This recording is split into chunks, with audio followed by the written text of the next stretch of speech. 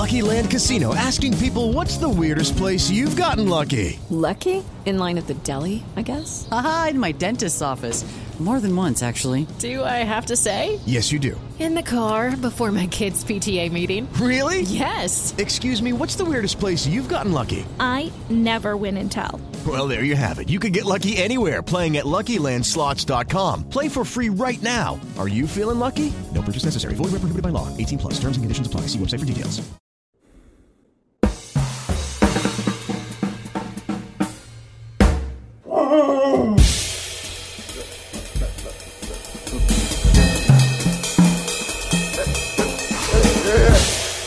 Ladies and gentlemen, can I please have your attention? Can you dig it?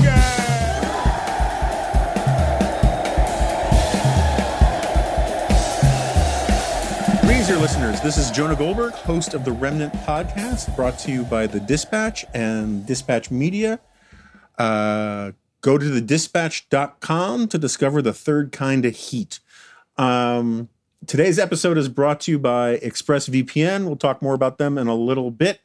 Okay, so when we did the Kevin Williamson podcast earlier this week, which was fun, and I particularly liked the feedback from some people on Twitter who were trying to describe Kevin as just another member of the elite Washington Beltway class, which is like literally the parallel universe where Spock has a beard version of Kevin Williamson. I said at the end that we had some exciting guests, so exciting that maybe even they were like more exciting than even Kevin Williamson. And a few people in the comments said, how could you possibly say something like that? You're really setting the bar incredibly high for yourself. Well, at the time, I had booked as a guest on this podcast none other than fan favorite Tom Sowell, and who celebrated his birthday this week. He turned 90. And then for perfectly understandable personal reasons, he had to cancel at the last minute. And I felt morally and contractually obliged with, our listeners to live up to this high bar that I had set. And so thanks in part to the help of my friend Scott Emmergut, we managed to corral a haggard and distracted Neil Ferguson, one of the most famous historians in the world and a past guest on this podcast, and one of my favorite historians. And he came in, I have to say, third in the Remnant Best Accent competition. Daniel Hannon won that, and Charlie Cook, in part because, he's got a built-in lead among some of our listeners, came in second. But Neil came in a very respectable third, ahead of the original audio of Sean Connery. And maybe we'll throw that whole contest at the very end onto this thing. So I'm recording this after Neil left, and because we didn't have a lot of time, although he went a while with us. I'm recording this after he left, and so he will not have heard this effusive introduction. And I warned him that I was going to say terrible things that people will make fun of him on Twitter about, that he'll not understand because he wouldn't have heard me introduce him. So if you want to talk about his sixth toe on Twitter, be my guest, and let's just see if he takes offense to it. But with that, let's get this thing started. Neil, thank you so much for coming on, particularly at short notice. There are remarkably few figures in the world of high-end eggheadery that can substitute at all for Thomas Sowell, never mind at the last minute. And we've wanted to get you back on for years. You were one of our most popular guests, even though you did not win the best accent competition, which might have been fixed. But you did beat Sean Connery, so there's that. I won a moral victory. Like all defeats in Scottish history, it was in fact a moral victory. So I want to just sort of start with a strange question, which you're kind of the perfect person to answer. I saw today that Angela Merkel said that Europe faces the toughest situation in its history right now, which strikes me as hyperbolic, sort of big if true. But what, where do you see the European project at this point? And it's particularly sort of in relation to how America's its relationship with Europe. Is it going to mend if Trump leaves office? Is it on a downward spiral? What do you think?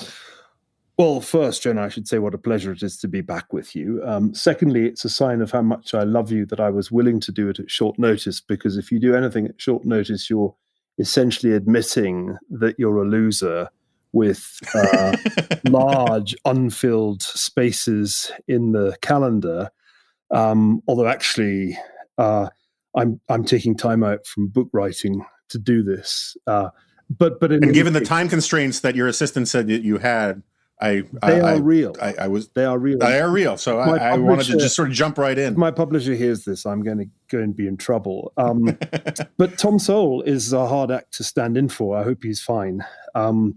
Your question, I think, assumes that European politicians use the word history in the way that we do, referring to the entire human past that has been recorded in any way. Whereas if you're a German politician, what you mean when you say the word history is generally the relatively recent past, ideally since 1945, not including that year. And it might even be, in the case of Angela Merkel, the past since 1989, when the Berlin Wall came down. So I think it's almost got to the point that a German politician wouldn't include all the catastrophes in German history in the word history. What we're really talking about is the worst crisis since the last one. And the last one was a pretty big crisis, and it wasn't that long ago. It was the Great Migration Crisis of 2016, right. When actually, who knows how many people, probably in the neighborhood of 2 million people, saying that they were refugees, came into Europe. That was kind of her fault. So it's perhaps not surprising she's blotted that out from memory. Before that, there was the protracted agony of the Eurozone banking crisis, which was like a sequel to the American banking crisis and lasted longer and was much more boring. That was also pretty disastrous because it plunged several European economies into depression-like contractions, especially Greece. But I think it's true that this is a comparably serious crisis for the European Union because the pandemic has exposed, even if it was only briefly, a sad reality, captured best in a French expression, sauve qui peut.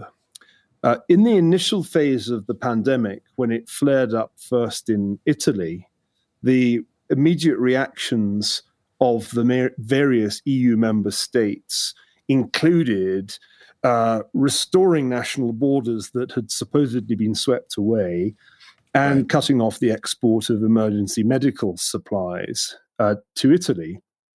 It took several weeks, actually, for the funk to pass, and it was only after it was clear that the German situation wasn't going to go Italian that Merkel announced that on reflection, the European Union was what she called eine Schicksalsgemeinschaft, a word that probably hasn't been used that often on the podcast, a community of fate.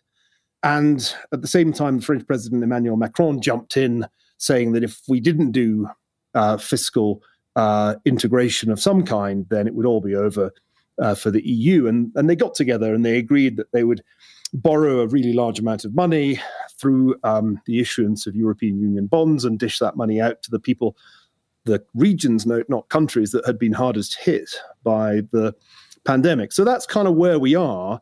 I think it wasn't quite a near-death experience, or no more really than the previous crises I mentioned, but I think that's what she meant. So where I apologize for not knowing this. I feel like it's one of these things I should know about you. What is your level of optimism? I mean, we're not going to stay on European Union very long because you want an audience. Yeah, that's right. It's well known that this is sort of like that famous New Republic contest of the most boring headline, "Worthy Canadian Initiative" won. Yeah. Talking about the EU too much is European Union death. crisis in history is up there. But are you a skeptic that it's going to work in the long run? Do you think it's a thing? Do you think it's a worthy thing? I assume you were fairly sympathetic to Brexit. No? I'm embarrassed not knowing. Your intern has to do much, much better research, even for last-minute guests, because I had a little bit of a history with Brexit, which I shall summarize briefly. I was against Brexit, despite having a track record as a Eurosceptic going all the way back to the days of Margaret Thatcher.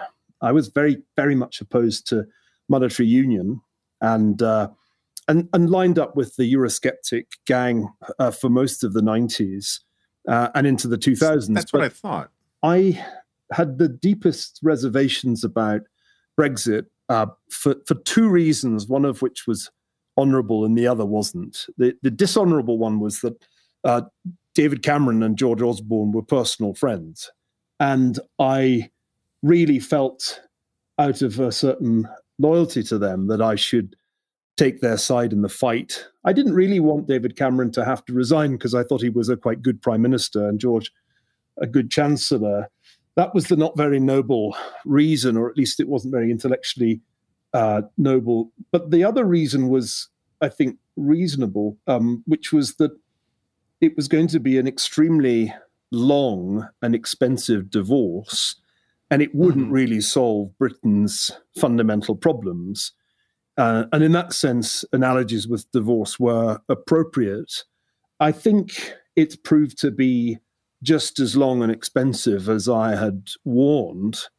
On the other hand, once we'd lost that referendum 4 long years ago, I had been brought up to accept defeat. You know, playing rugby in Scotland, after the final whistle goes and you've been crushed 60-0, you shake hands with the winners and off you go. And my attitude was we'd been fairly beaten and the Leave campaign had been better run by Dominic Cummings in particular. And ultimately, it was a decisive result, especially in England. So my attitude by the later part of 2016 was, well, now let's at least make a go of this. It has been the will of the British people, and whether you were for it or against it, you now really have to get on with it. You can't ask for a replay.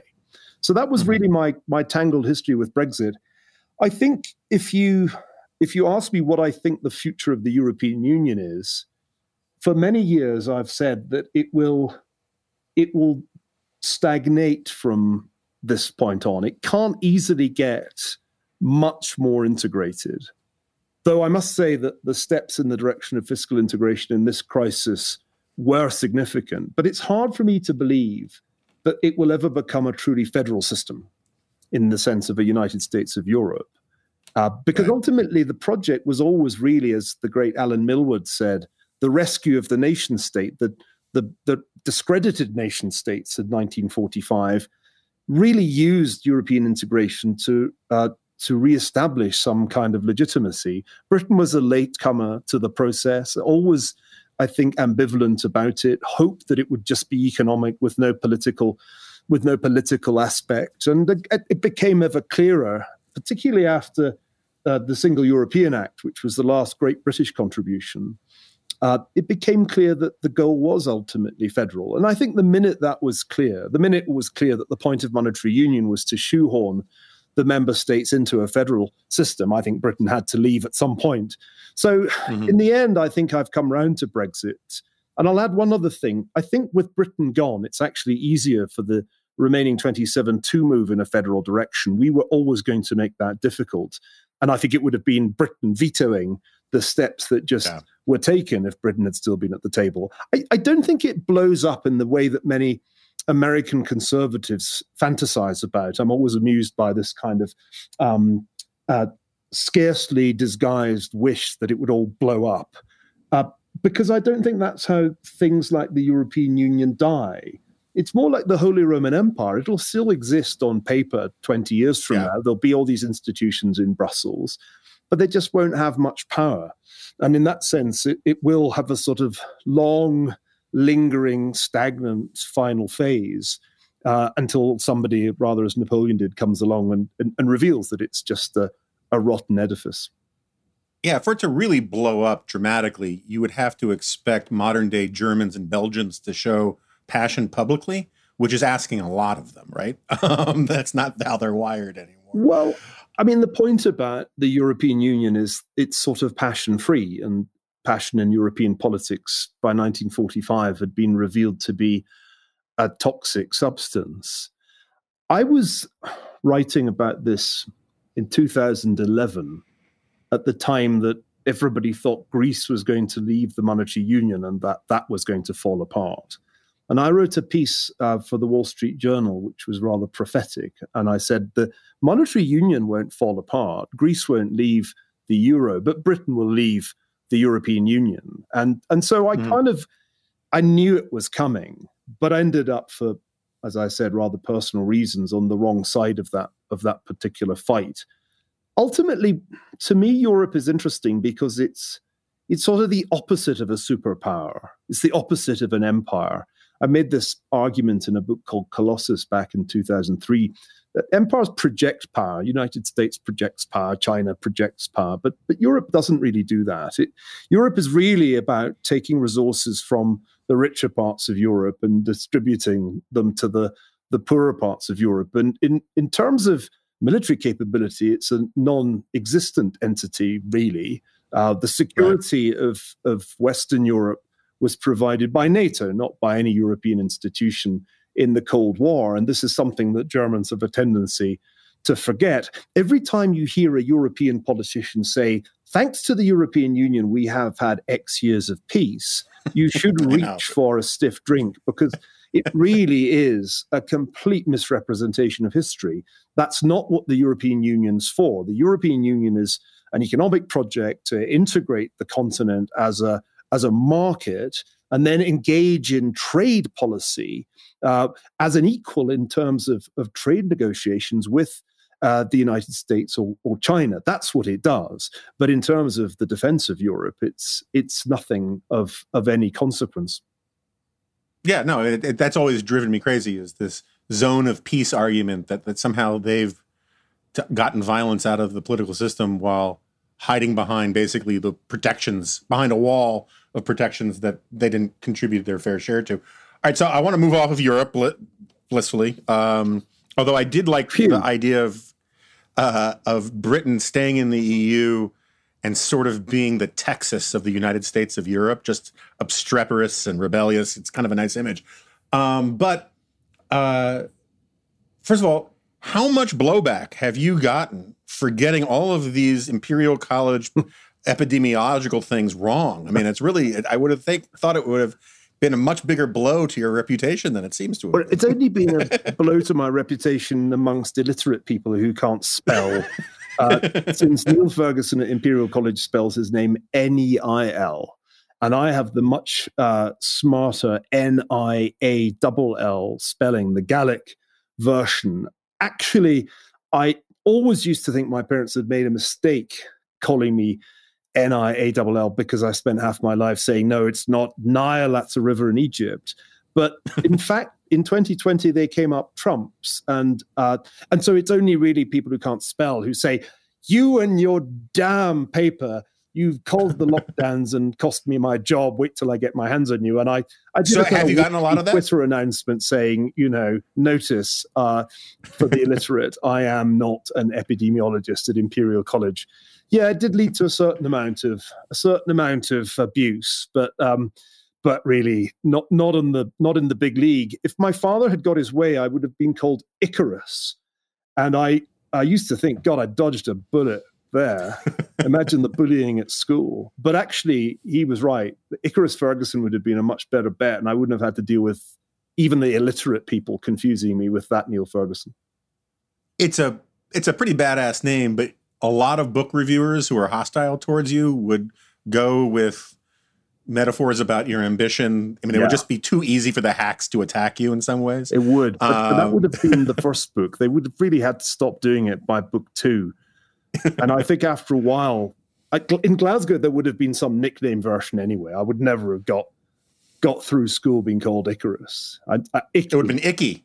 Big Icky. Hey, wait a minute, Icky. What's going on? See, you're on that Jonas podcast again. Why'd they call you Icarus anyway? That's a stupid name. If only they'd called you Neil. That would have been the kind of conversation in Glasgow. So I think on balance, I'll stick with Neil spelt the funny way. All right, so I don't know if you saw this today, but 53 countries, I think it's 53, it doesn't really matter, a large number of countries on the UN Human Rights Council or Commission, whatever we're supposed to call it today, voted to support China's crackdown on Hong Kong. And as a friend on Twitter said, maybe if we could just get the Chinese to convert en masse to Judaism, people would actually care about its human rights record. So this raises something I brought up a few times on here. I've talked to Congressman Mike Gallagher and a few other people about this. I'm very sympathetic to I'm not saying a replacement for the UN, though I have no love for the UN, but a rival, parallel, alternative institution that has higher standards than just existence. And people call it a concert of democracies or a league of democracies. And this Human Rights Commission vote sort of illustrates the point. Almost all the countries who voted in favor of China were autocratic nations. What do you think of the idea of somehow sort of, if you had an organization that actually had set a standard that you had to have a certain amount of commitment to human rights, a certain amount of commitment to democracy, it would give legitimacy on the world stage to some of the things that we want to do with foreign policy, while at the same time not having to go through the UN, which is basically like having to get approval from a bunch of mobsters in a sense. I know you're much more of a gross materialist about these things, so I'm just kind of curious where you come down on all of this. Well, I think it would be fun to have a kind of league of democracies, just so that the United States could be expelled from it on November the 4th when Donald Trump's reelected. No, it's obviously a reasonable thing to suggest, because the United Nations and all the various entities under that umbrella has, I think, become a ridiculous and essentially hypocritical organization. And I think that was always bound to happen, but it's been made worse by our efforts in the period of engagement, to use the fancy term, to bring the Chinese into these institutions. Now, everybody noticed the funny behavior of the World Health Organization during the early phase of the pandemic, and so we don't need to labor that point. But it's actually more striking to me that a Chinese citizen heads up 4 different UN agencies. The one I looked at most recently was the International Civil Aviation Organization. That's an interesting organization, because I was trying to find out in the course of a spat with the pro-Beijing political theorist named Daniel Bell, how many planes had actually flown out of Wuhan after the supposed lockdown of January the 23rd. And although you can find out how many planes left an airport relatively easily from various satellite tracking websites, it's hard to find out how many passengers were on board the planes. The people who can tell you that are, of course, at the International Civil Aviation Organization. Unfortunately, the person in charge of that organization is a graduate of the University of Wuhan. And oddly enough, the data were unavailable this year. Perhaps try again in December was the response. And you'll see a similar pattern in other agencies that the Chinese directly run now. There's a telecoms version of this, which the Chinese are in charge of at the moment. And you'll be surprised or perhaps not surprised to hear that they're pushing a reform of the way the internet is run. I wonder what the objective of that might be. I can't guess. But at any event, we allowed the Chinese to increase their participation in everything at the UN, including peacekeeping. And surprise, surprise, here we are. I think, though, that the UN was always going to end up in this situation because of a design feature that in some ways was correct. The design feature was, unlike with the League of Nations, you would give the great powers, brackets, victors of World War II, a dominant veto power on the Security Council. And the UN Security Council is the most important part of the UN in the end. Right. The problem is that Franklin Roosevelt made a slight mistake in insisting that China be one of those permanent members, because, of course, he didn't foresee the 1949 revolution and the communist takeover of China. So the Chinese have been the beneficiaries of Chiang Kai-shek's popularity with the United States ever since. Another interesting thing, Jonah, which I noticed just the other day, is what an enthusiast Vladimir Putin has become for the permanent members of the UN Security Council. He's been arguing in a couple of very historically based lectures, almost as if his intern got carried away or was a former history PhD, that the key lesson of the 1930s and 1940s is that power should be wielded by the victors of World War II, and forget about G7 and G20. Let's just get together, the P5, and figure this out. And that's a very interesting Russian card to play at this point. I mean, I actually think Donald Trump would have accepted that on day 2 of his presidency, but for the hostility to Russia in Congress. So the UN already, for some time actually, has been an institution serving the interests of both China and Russia. And it served the interests of the United States too, when it suited us to get international legitimacy for military action going all the way back to the Korean War. Can you replace it with something that's democracies only? It's the sort of thing I remember discussing with John McCain. It was very much his kind of idea. And it has a... He proposed something like this, yeah. Yeah, I mean, he was very keen on this as a project. And at the same time, I remember hearing a kind of similar argument from my more ardent Eurosceptic friends in Britain, which was essentially, let's take the Five Eyes, the Anglosphere, and turn that into the sort of new club. And I guess my skeptical reaction, I've already hinted at part of it, which is that the Europeans hate the United States so much when it has a Republican president. It stops hating it when there's a Democrat. But when there's a Republican president, Europeans hate America. So it's very hard to see how this thing would be anything other than a kind of hate fest, at least as long as Trump is in the White House. And I think also that there's a sort of redundancy here, because in practice, I think that the democratic countries that matter do work together. Five Eyes is the best illustration of this because it's the intelligence sharing club of the English-speaking peoples, if I'm allowed to use that phrase and not be cancelled. Perhaps that's it. I'm now cancelled. Give it about 10 minutes. Yeah. But before that happens, let me finish the thought.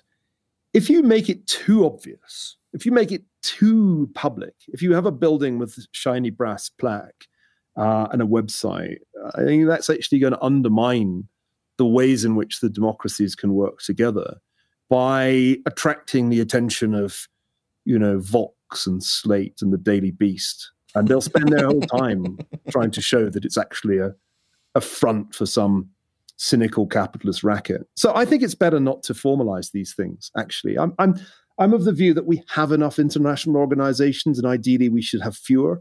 I feel that way about international organizations that woke people feel about statues. All right, fair enough.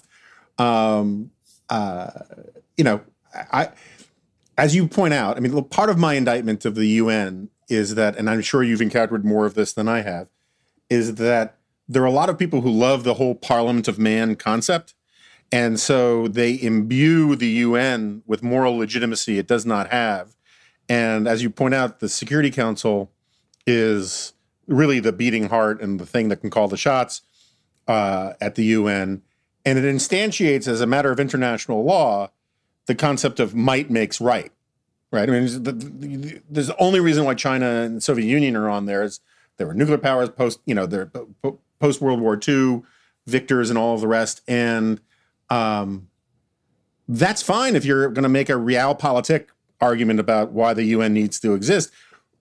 But all the people I always end up arguing with want to imbue the UN with this moral legitimacy that derives from the fact that you just have a couple of autocrats on there, but they're powerful countries, and there's an inherent tension in there, and that's one of the things that just drives me crazy. History is a good cure for this. I mean, if you actually just look at the history of the United Nations, essentially in the first half of the Cold War, the USSR uses its veto, and in the second half, the US uses its veto, and very little can get done beyond virtue signaling, and that's what the General Assembly is for. And so ultimately, if you think about what the United Nations has really done that's mattered, Korean War, Gulf War I, that's it. Next. I mean, none of the rest of it is anything other than collective virtue signaling. And I'm personally of the view that we have a surfeit of occasions when international leaders gather for cocktails and photo opportunities, or from now on Zoom conversations. And if there's anything that really, really gets me down, it's UN week. I think it's even worse than the World Economic Forum and Aspen Security. UN week, when they all gather, complete with motorcades in New York City, and paralyze the city. And the worst leaders get an opportunity to grandstand. And it's just a complete charade. It really is. It makes me get very John Boltonish, UN week. But then I pull myself back from let's just blow the whole thing up and remind myself that it has occasionally served some purpose in legitimizing the rightful acts of the great powers. It was right to intervene after South Korea was invaded, and it was right to intervene after Kuwait was annexed, and it was good to use the UN to legitimize that intervention. So it still has its uses, but I think the kind of starry-eyed version of the Parliament of Man is just something that doesn't stand up to any serious historical assessment. Yeah, no, the Parliament of Man idea is insane unless you want China and India to have 60% of the seats in the great global parliament. Well, whenever people like Anne-Marie Slaughter at the once known as Woodrow Wilson Center at Princeton, don't know how that's going to be renamed, but once you get started with Anne-Marie and others on reforming the UN and changing the makeup of the UN Security Council, you realize what a doomed venture it is, because there is no formula that can possibly work. Certainly not in the interests of the United States, and I don't think in the interests actually of Western Europe. And so you're kind of stuck with it. And institutions that are built by the victors in world wars, even if they're kind of oddly skewed by the inclusion of losers, because really France was a loser of World War II, and so was China, in effect. Certainly the Kuomintang lost in the end.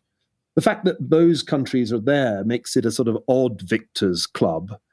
But that's what it is. It's a victors club. And what's very clear... It's also a nuclear club and all the rest. But yeah, no, I think you're... Although that nuclear club, of course, that couldn't be preserved.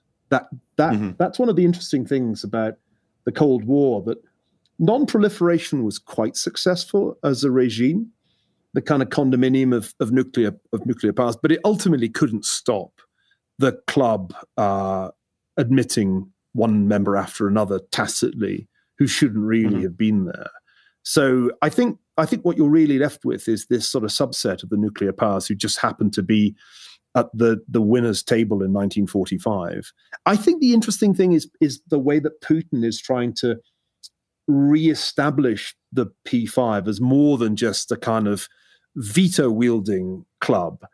I think that tells me that there are limits to what he can do in a bilateral alliance with China.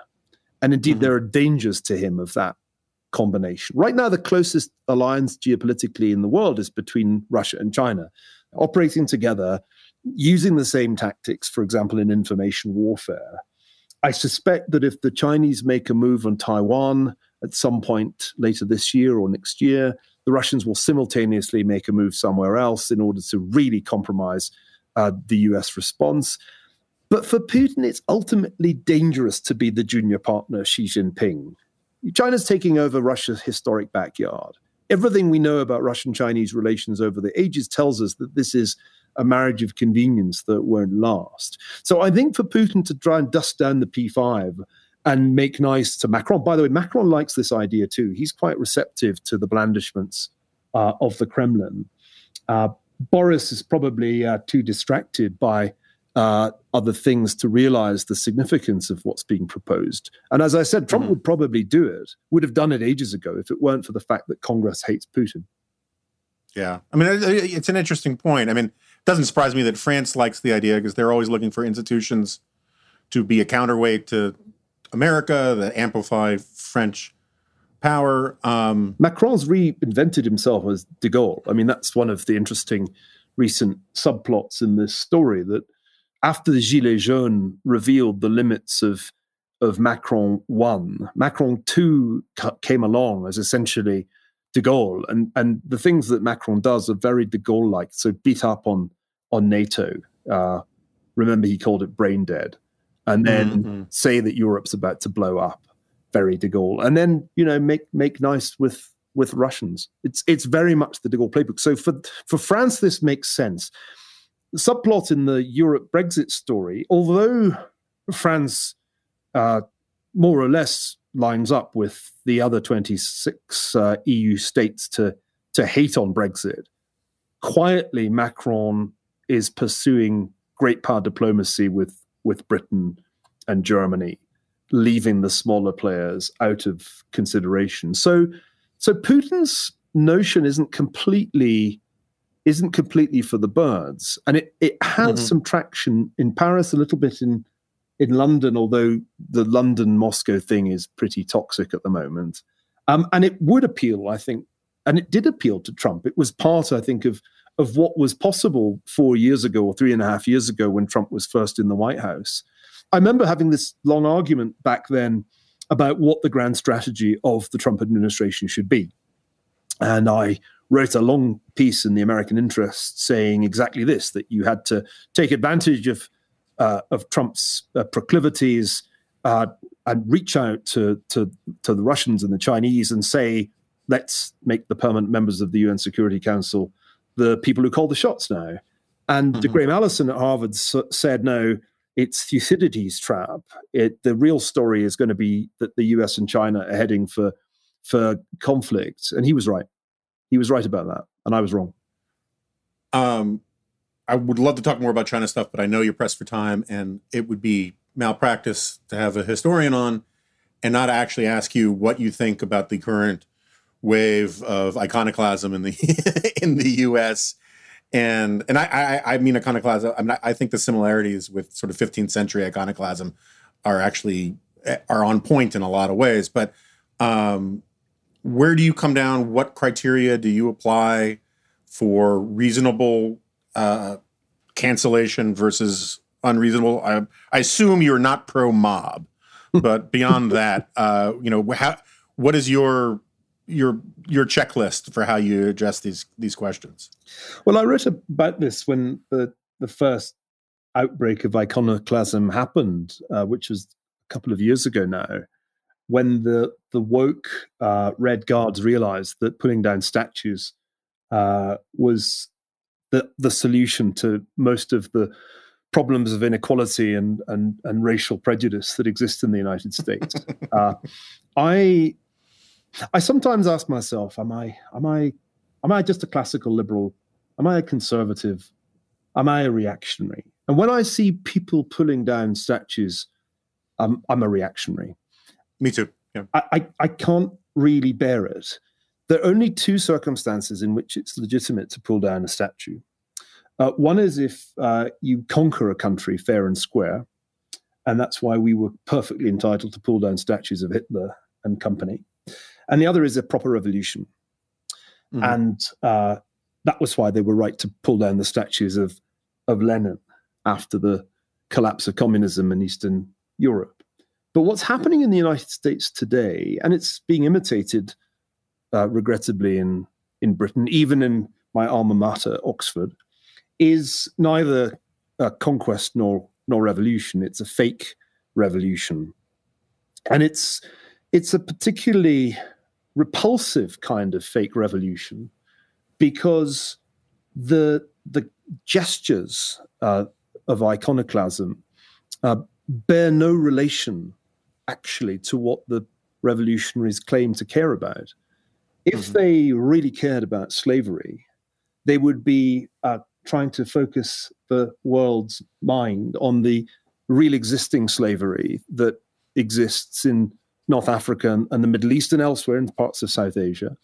But they're not really concerned with slavery. They're actually engaged in an iconoclastic attack on history itself. And the fact that they draw no line between Confederate generals and Abraham Lincoln tells you that this is actually a generalized attack on history.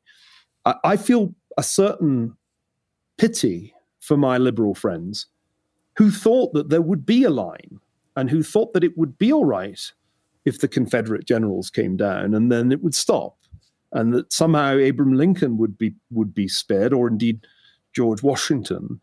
And now they stand helpless as statues of Lincoln that were erected with subscriptions from former slaves are removed from Boston and potentially Washington too. But I'm not surprised because, and this is why I'm a reactionary, there is no line that an iconoclastic mob is going to draw.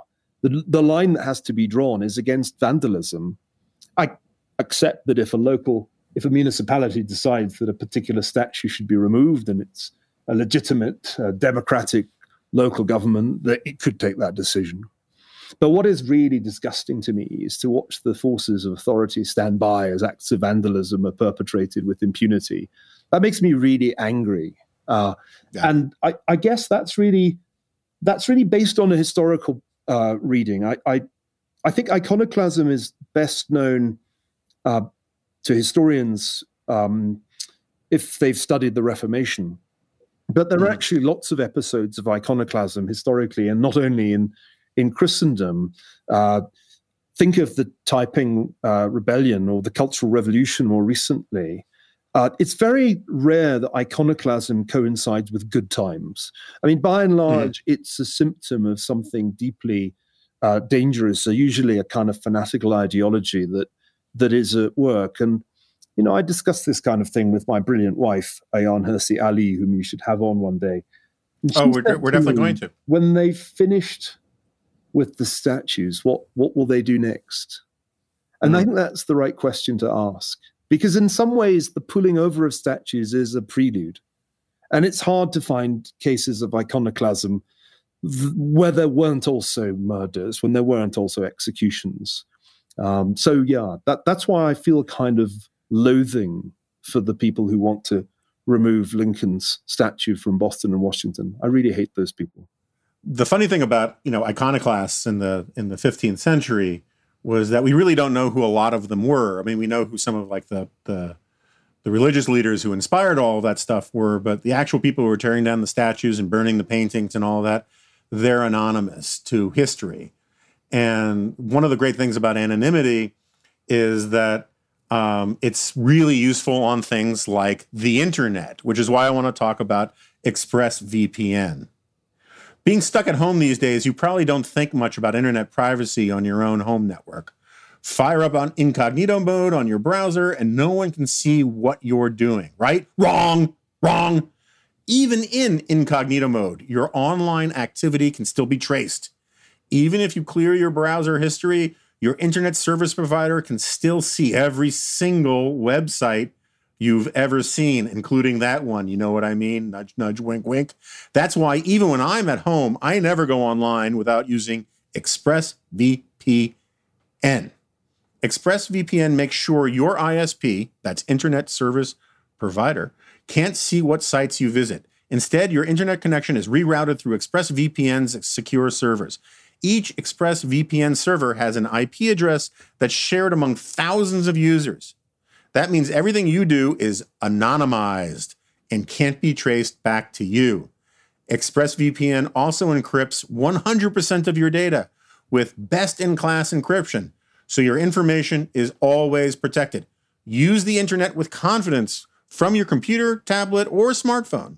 ExpressVPN has you covered on every device. Simply tap one button and you're protected. ExpressVPN is the fastest and most trusted VPN on the market.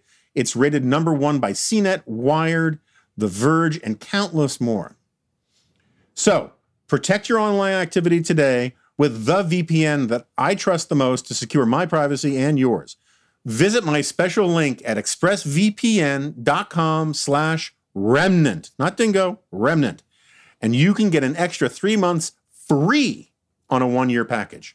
That's expressvpn.com/remnant. expressvpn.com/remnant. We thank ExpressVPN for sponsoring today's episode of The Remnant. The only defense I can muster, which is not really a defense, for some of these mobs, is that for some of them, it's clearly just like when the Boston Red Sox wins the World Series and people set fire to cars. You know, I mean, it just is. I'm against that too. But my point is that some of these people are so stupid and so historically ignorant that it's doing them a bit of a favor to call them iconoclasts, right? Because they actually don't have an ideological framework. When they tore down the statue of Hans Christian Weg, a Norwegian immigrant who chased down slave patrols and then joined the Union Army and gave his life as an abolitionist fighting for the freedom of the slaves, there's no intellectual, coherent construct that can defend that. That's just a bunch of nihilistic idiots doing stupid things based on ignorance. In some ways, I reserve more of my scorn and hatred for the people you mentioned also, which is the sort of the good, quote unquote, sort of vital center liberal types, you know, the kind of people who wanted, like Clinton Rossiter, who wanted to take both sides at the Cornell guns on campus thing, who wanted to make allowances for these people, or like Chris Cuomo saying, whoever said that protests need to be peaceable, who want to give permission structure for people not to get angry at mobs setting fires and tearing down statues. And these people should know better, but they are so cowardly in their desire to sort of be on the right side of the mob that they make arguments that they should be ashamed of. But I mean, I think we probably agree on a lot of that. I think we do agree. I mean, I'd say that this also betrays an ignorance of history. In a way, if you know your history of revolutions, you know or should know that in any revolution, it's 15% the crowd in the street, 35% the scared people who just stay home, and 50% the capitulating elites. That's what causes a revolution. And right. What is fascinating to me is to watch American elites in the academy, in the media, in corporate America, capitulating furiously and thinking that somehow or other the revolution won't come for them. This is the classic mistake of early stage revolutions. Now, I think there's a revolutionary situation in the United States, not 1789, not 1917, kind of 1830. You have all the ingredients of an 1830 or 1848 maybe revolution. You have an oversupply of educated people who've been given college degrees but no obvious immediate economic prospects. That's always the revolutionary vanguard. And then you've got the cowardice, which is widespread. I love that paper that was just published showing that when the violent and not violent protests in support of Black Lives Matter were happening, social distancing actually went up because the majority of people in the cities affected stayed at home. And that's why there hasn't been a great increase in COVID-19 cases. That reminds you that in a revolutionary situation, the majority of people are just scared or risk averse or at home polishing their firearms. But the crucial piece in any revolution is the capitulation of the elite. And that is what we're seeing in the United States today. And I think that that is a cause for much more concern for the liberals than necessarily for conservatives, because I think if anything became clear during the Me Too phase of the revolution, this revolution eats its own at a fairly early stage of the meal. It actually eats its own at the appetizer stage of the revolution. And I don't think that will be any different. The guillotine outside Jeff Bezos' apartment, or house, I should say, in Washington the other day, for me was a very telling symbol. Jeff, if you'd like to donate to the Hoover Institution, I'm happy to give you the bank details. But honestly, I mean, the tech elite, with the notable exception of Peter Thiel and maybe now Mark Zuckerberg, tech elite has essentially been on appeasement mode with respect to wokery for years now. Right. And, there's the guillotine, Jeff. So, and no, you're absolutely right. The eat your own dynamic was very much the case in the 1960s. The student radicals tended to leave the scholarly, wizened old conservative guys alone and went after the liberals for not being radical enough, and that's who they really hated. So I'm gonna hit you with a mega question then. So in Joseph Schumpeter's Capitalism, Socialism, Democracy, he basically argues that capitalism is doomed because he sort of borrows an analysis from Nietzsche that basically the educated class, the new class, the intellectuals, the people who deal with words and images, who are the bourgeois offspring of the actual makers and captains of industry, they will become an adversary culture to their own society. And as Nietzsche talks about the priestly class, they use resentment and they take what were once considered virtues and turn them into vices. So in the case of capitalism, you get this massive new class of elite school educated, from social workers to writers and filmmakers and all the rest, who are turning everything that was once great about America into vices. And this was part of his long-term prophecy why capitalism was doomed. And Deirdre McCloskey makes this point. Lots of people make this point. You referenced it slightly before in your breakdown of the demographics of a revolution. In 1968, the kids who were tearing up the paving stones to throw through windows in Paris were not the sons and daughters of construction workers. They were the sons and daughters of lawyers and bureaucrats and intellectuals. And the same thing, I think, can be said about big chunks of 1960s America, and also about the steady parade of people we see on TV defending the mobs. So what do you make of all that? Do you think that as Lincoln said, the only way that we could ever come unraveled is basically by an internal failure within and not from without?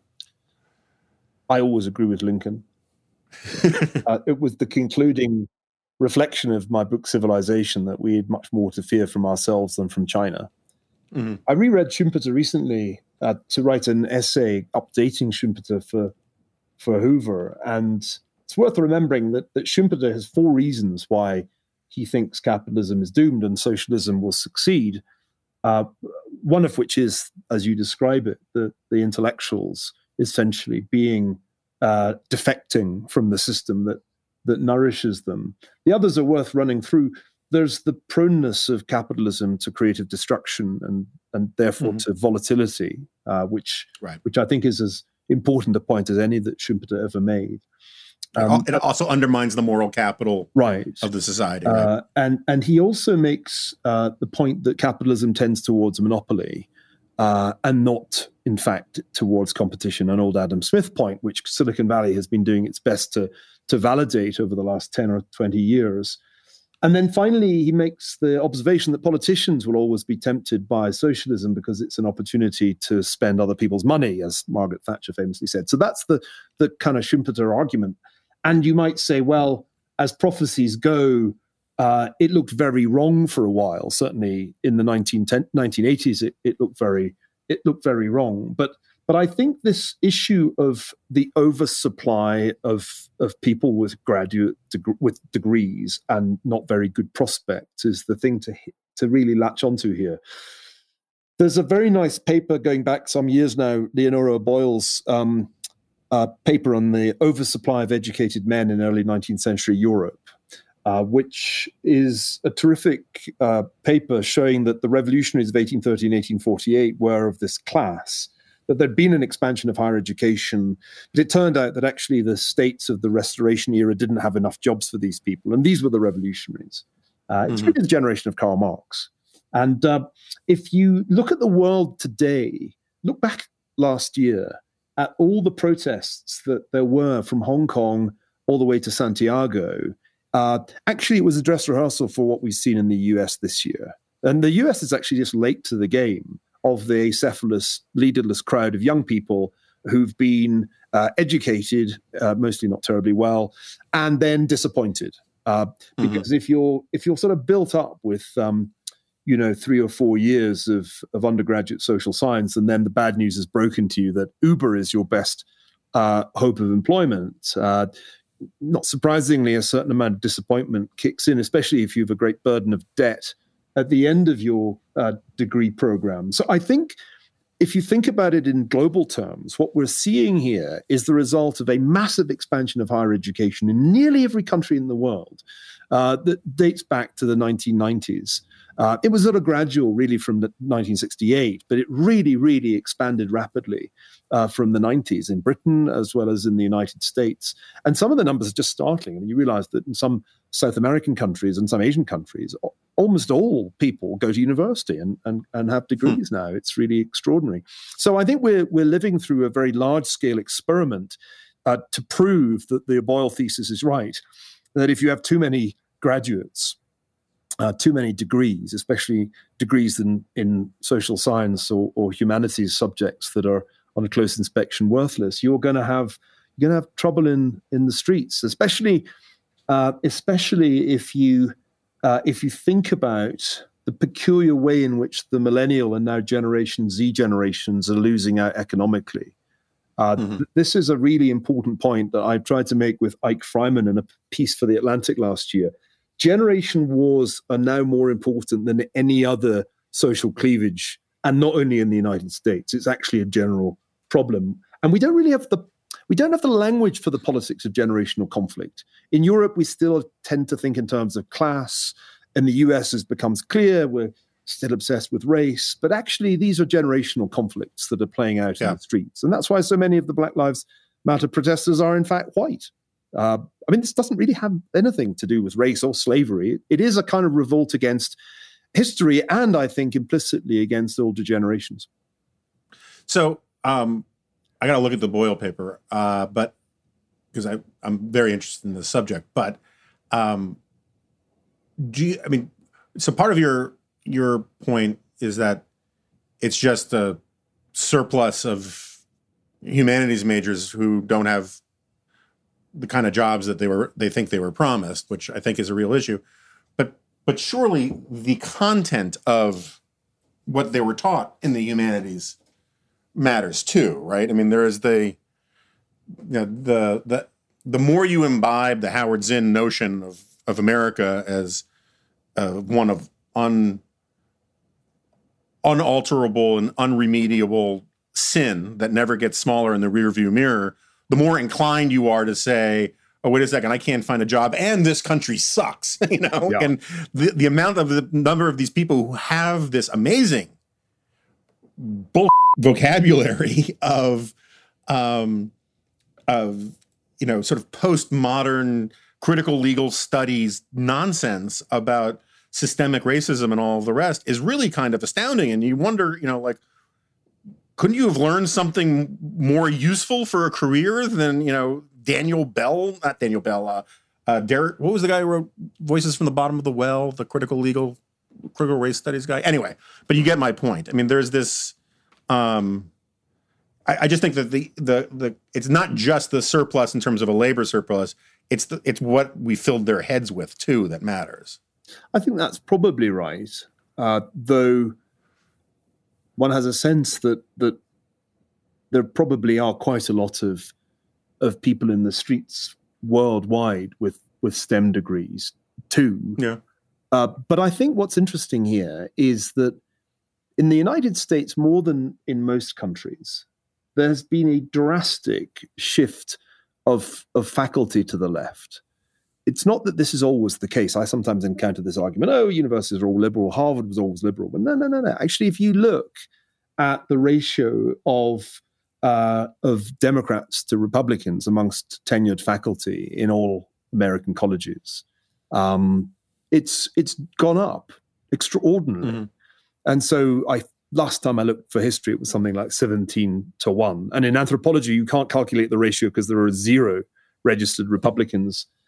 I think we have to look back and say, why did we simply acquiesce, we as conservatives or even as classical liberals, why did we acquiesce in a systematic left-wing takeover of universities, particularly humanities departments, but I think it's happened more broadly.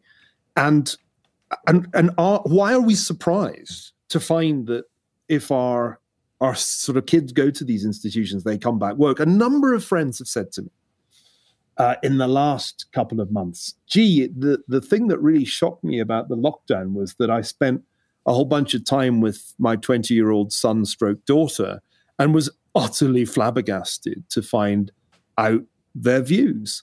And there have been some unhappy dinner table conversations during this lockdown period as parents who've paid through the nose to elite institutions have discovered that in return for the checks, they've got a woke 20-year-old. I think that is a kind of one of those things where you feel like, why are we surprised? Why did we let this happen? Did we somehow think that our children would be immune, that with their finely honed intellects and DNA inherited from us, they would see through the barrage of indoctrination that was inevitably going to come their way? I think we'll look back and ask not who lost China. That was the question of the early Cold War I, but who lost the universities? That'll be the question of Cold War II, because in Cold War II, which I believe we're in, it will be a major problem that young people in no way share our view that China is a malign authoritarian regime. Young people are much less hostile to China. The opinion polls show that. And much more, incidentally, receptive to the idea that you need authoritarian structures to fix the dreadful problem of climate change. So we've lost something more than just an intellectual fight here. We may have lost 2 generations. And I look back and ask, did I fight hard enough to try to stop the institutions where I taught over the years from shifting inexorably to the left? And I think I did, and sometimes it cost me. But we were just outnumbered. It was already over.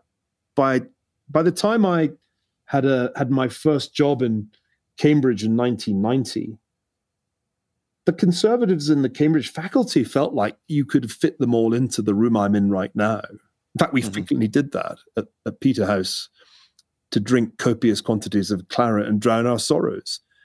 So even in the 90s, one sensed that to be a conservative professor was an oxymoron. And the fight had already been lost in the previous generation. So I think that's right. I think the content of what is being taught at universities is a scandal. I've done some work on this. What passes for history, the content of what is taught in history courses, it really beggars belief. There are so many omissions of key subjects that it can't be any surprise that the iconoclasts don't know that they're engaged in iconoclasm, because how many good Reformation courses are still taught at American universities? The contrast just in the content of history courses between now and a generation ago is truly depressing. And I gave a lecture on this subject for ACTA a few years ago. I've done some more work on it since that I haven't published.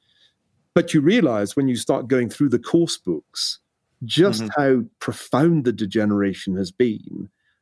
And I'm afraid university leaders, deans and presidents have simply have simply turned a blind eye to this dreadful degeneration. Yeah, a few years ago, I went through the course catalog of, I think it was Yale, and the number of courses that dealt with race, gender, sexual orientation, and then also the number of institutions on campus for various identity politics groups. It goes on and on and on and on and on. And yet the students were constantly talking about how they don't feel heard, they don't feel listened to, they don't have safe spaces. It's like, well, what about the Gay Hispanic Students Association? Isn't that a safe space for you? You know, there is this weird notion of, it's almost an autoimmune response where when you have an autoimmune problem, your antibodies attack healthy organs. You have this just aggressive attack on institutions that have already basically given over to the students exactly what they claim they're being denied. And this is happening in corporations now. So what played out in campuses over the last 20 years has now found its way into corporations, into major newspapers, and you see how this continues. And I find myself asking, well, what do we do? And the only actually credible answer is we have to found some new institutions, because there's no winning back those ones. And one of the things that this country used to be good at was founding new institutions. The plutocrats of the late 19th century and early 20th century created some great institutions, not least Chicago and Stanford. And we just don't do that anymore. The plutocrats of our time just give yet more money to Yale and Harvard as if they didn't have enough. And then, despite having done any amount of due diligence on Wall Street, they do no due diligence in their philanthropy. They write blank checks and then are shocked when the money goes to fund woke studies and anti-capitalism programs. So yeah, I think this is another example of the failure of the elite. If you are so supine as just to donate to these existing institutions and lack the creativity to create new ones, don't be surprised at the outcome. So I think we do need some new institutions, and I think it's a very urgent need because there's no future, there's no hope really, I think, of reforming the existing educational establishment. And that's a big problem, because if we don't hurry up and create some new institutions, Jonah, you and I are going to go extinct. People like us won't exist. There's a reason this podcast is called The Remnant. There's a reason this podcast is called A Remnant in the first place. What's smaller than a remnant? Residue. The residue. Maybe that'll be my next podcast. Change it to the residue, and then the vestige. That will be the final series. The memory, where it doesn't actually exist anymore, but some people remember it. The problem is there will be no memory. It'd be like, Jonah who?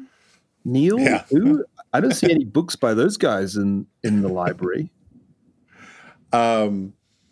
Just to put a little perspective, this idea of the universities being these incubators for this kind of stuff, Woodrow Wilson, who I am a great and avid hater of, when he was the president of Princeton, said that the chief job of an educator is to make, particularly at Princeton, is to make students as different from their fathers as conceivably possible. And that was also a sort of a great awakening kind of attitude that we've got again now, except at least that had Christianity to guide it a little bit. Anyway, Neil, thank you so much for doing this. I really appreciate it. My pleasure. All right, so Neil Ferguson has left the building, as it were, and there were some. I will be honest. There were some things I kind of disagreed with him about, but I think his voice is so mellifluous that I just figured people wanted to hear from him more than me, and I have plenty of opportunities to sort of do this kind of stuff. But I have to go back and look. I think his characterization of Schumpeter saying that capitalism tends towards monopoly is right, but it misses another point that Schumpeter makes and that Adam Smith made, which is that monopolies don't last unless governments legitimize them, right? I mean, this is a point that Adam Smith makes in Wealth of Nations, where he says, and I've said this 1,000 times on this podcast, seldom will two people of the same trade show up at a pub or an inn or whatever, where they don't start conspiring against the public good. And what Smith meant by this was that if you have, it is natural for factions, as the founders would call them, members of the same business or people who share the same interest, to try and figure out ways in which they can bid up prices, collude with each other to keep competition out, to guaranteed profits, all of that kind of thing. That's how you got trusts. That's how you get cartels. That's how you got all sorts of that kind of thing. And part of Schumpeter's point and part of Smith's point, which Smith makes on the same page as that quote, which I butchered, is that none of that will work unless the state gives sanction to it, right? Unless the state says you can have that monopoly. Otherwise, what you get, this is the part of creative destruction, is you get entrepreneurs, startups, innovators who figure out ways to be more nimble, to provide services better or faster than the monopoly. And so monopolies, in fact, are doomed over time so long as the government gets out of the way. My hunch is, since Neil's smarter than I am and read it more recently, that he was getting at that point by talking about how politicians like socialism because it's a way to spend other people's money and lock in vested interests. But I was going to get in an argument about that, but I didn't think a lot of people were clamoring for a deep in the weeds debate about what Schumpeter meant by all that. I'm also more skeptical of this idea about building new institutions. I agree it's very, very, very, very, very, add a few more varies in there, difficult to reform places like Yale and Harvard and all of that. But at the end of the day, there is a power and a culture that old institutions have that new institutions do not. And for most people who don't care, and as Neil was saying, a lot of people are shocked to find out that they send their kids to some Ivy League school and they come back Lil Jacobins, and I know that happens. But at the same time, most parents who want to send their kids to Harvard or Yale or whatever, it has less to do with the actual education and more to do with the credentialing, the legitimizing, the social status that comes with that kind of degree. And so long as Harvard and Yale and those places have those kinds of brand names, creating competing institutions is not going to solve it, because the average rich orthodontist in Westchester is going to be more interested in being able to brag that they sent their kid to Yale than being able to brag that they sent their kid to some new intellectually rigorous school that nobody's ever heard of. And that's one of the reasons why I think it's really important for conservatives to claw back at these institutions from within rather than just simply give them over. Part of the problem I see with this sort of new institution argument, which I've been writing about for years, is that you end up creating the equivalent of Parler, this replacement for Twitter thing that all these right-wingers went scurrying to in this great show of defiance. And they went scurrying there, and then no one pays attention to what they say over there because no one else is going there. And it's a form of ghettoization. So anyway, I would disagree with him about that too. But other than that, I thought it was great. I think I probably made a mistake starting with talk about the EU because even I started cutting myself. But beyond that, it's always great to have him on. And we're planning on having his lovely bride on some point in the near future. I've got her book. And thanks again to Neil for pitch hitting at the last minute. We really are grateful. So with that, please sign up at the Dispatch if you can. We've got an exciting, this will come out afterwards, but I am now engaging in predicting the future. We had a great episode of Dispatch Live last night. And it was hilarious. David French was wrong about so much. And I was so shocked by how ignorant Steve Hayes was about so many things in popular culture. And I thought Sarah gave me a little too much attitude at times. But that's all part of this sort of witty badinage that we have amongst friends. So if you tuned into last night's or Thursday night's episode of Dispatch Live, you know what I'm talking about, even though I don't. And with that, thanks again to everybody, and I will see you next time. No, you won't. This is a podcast.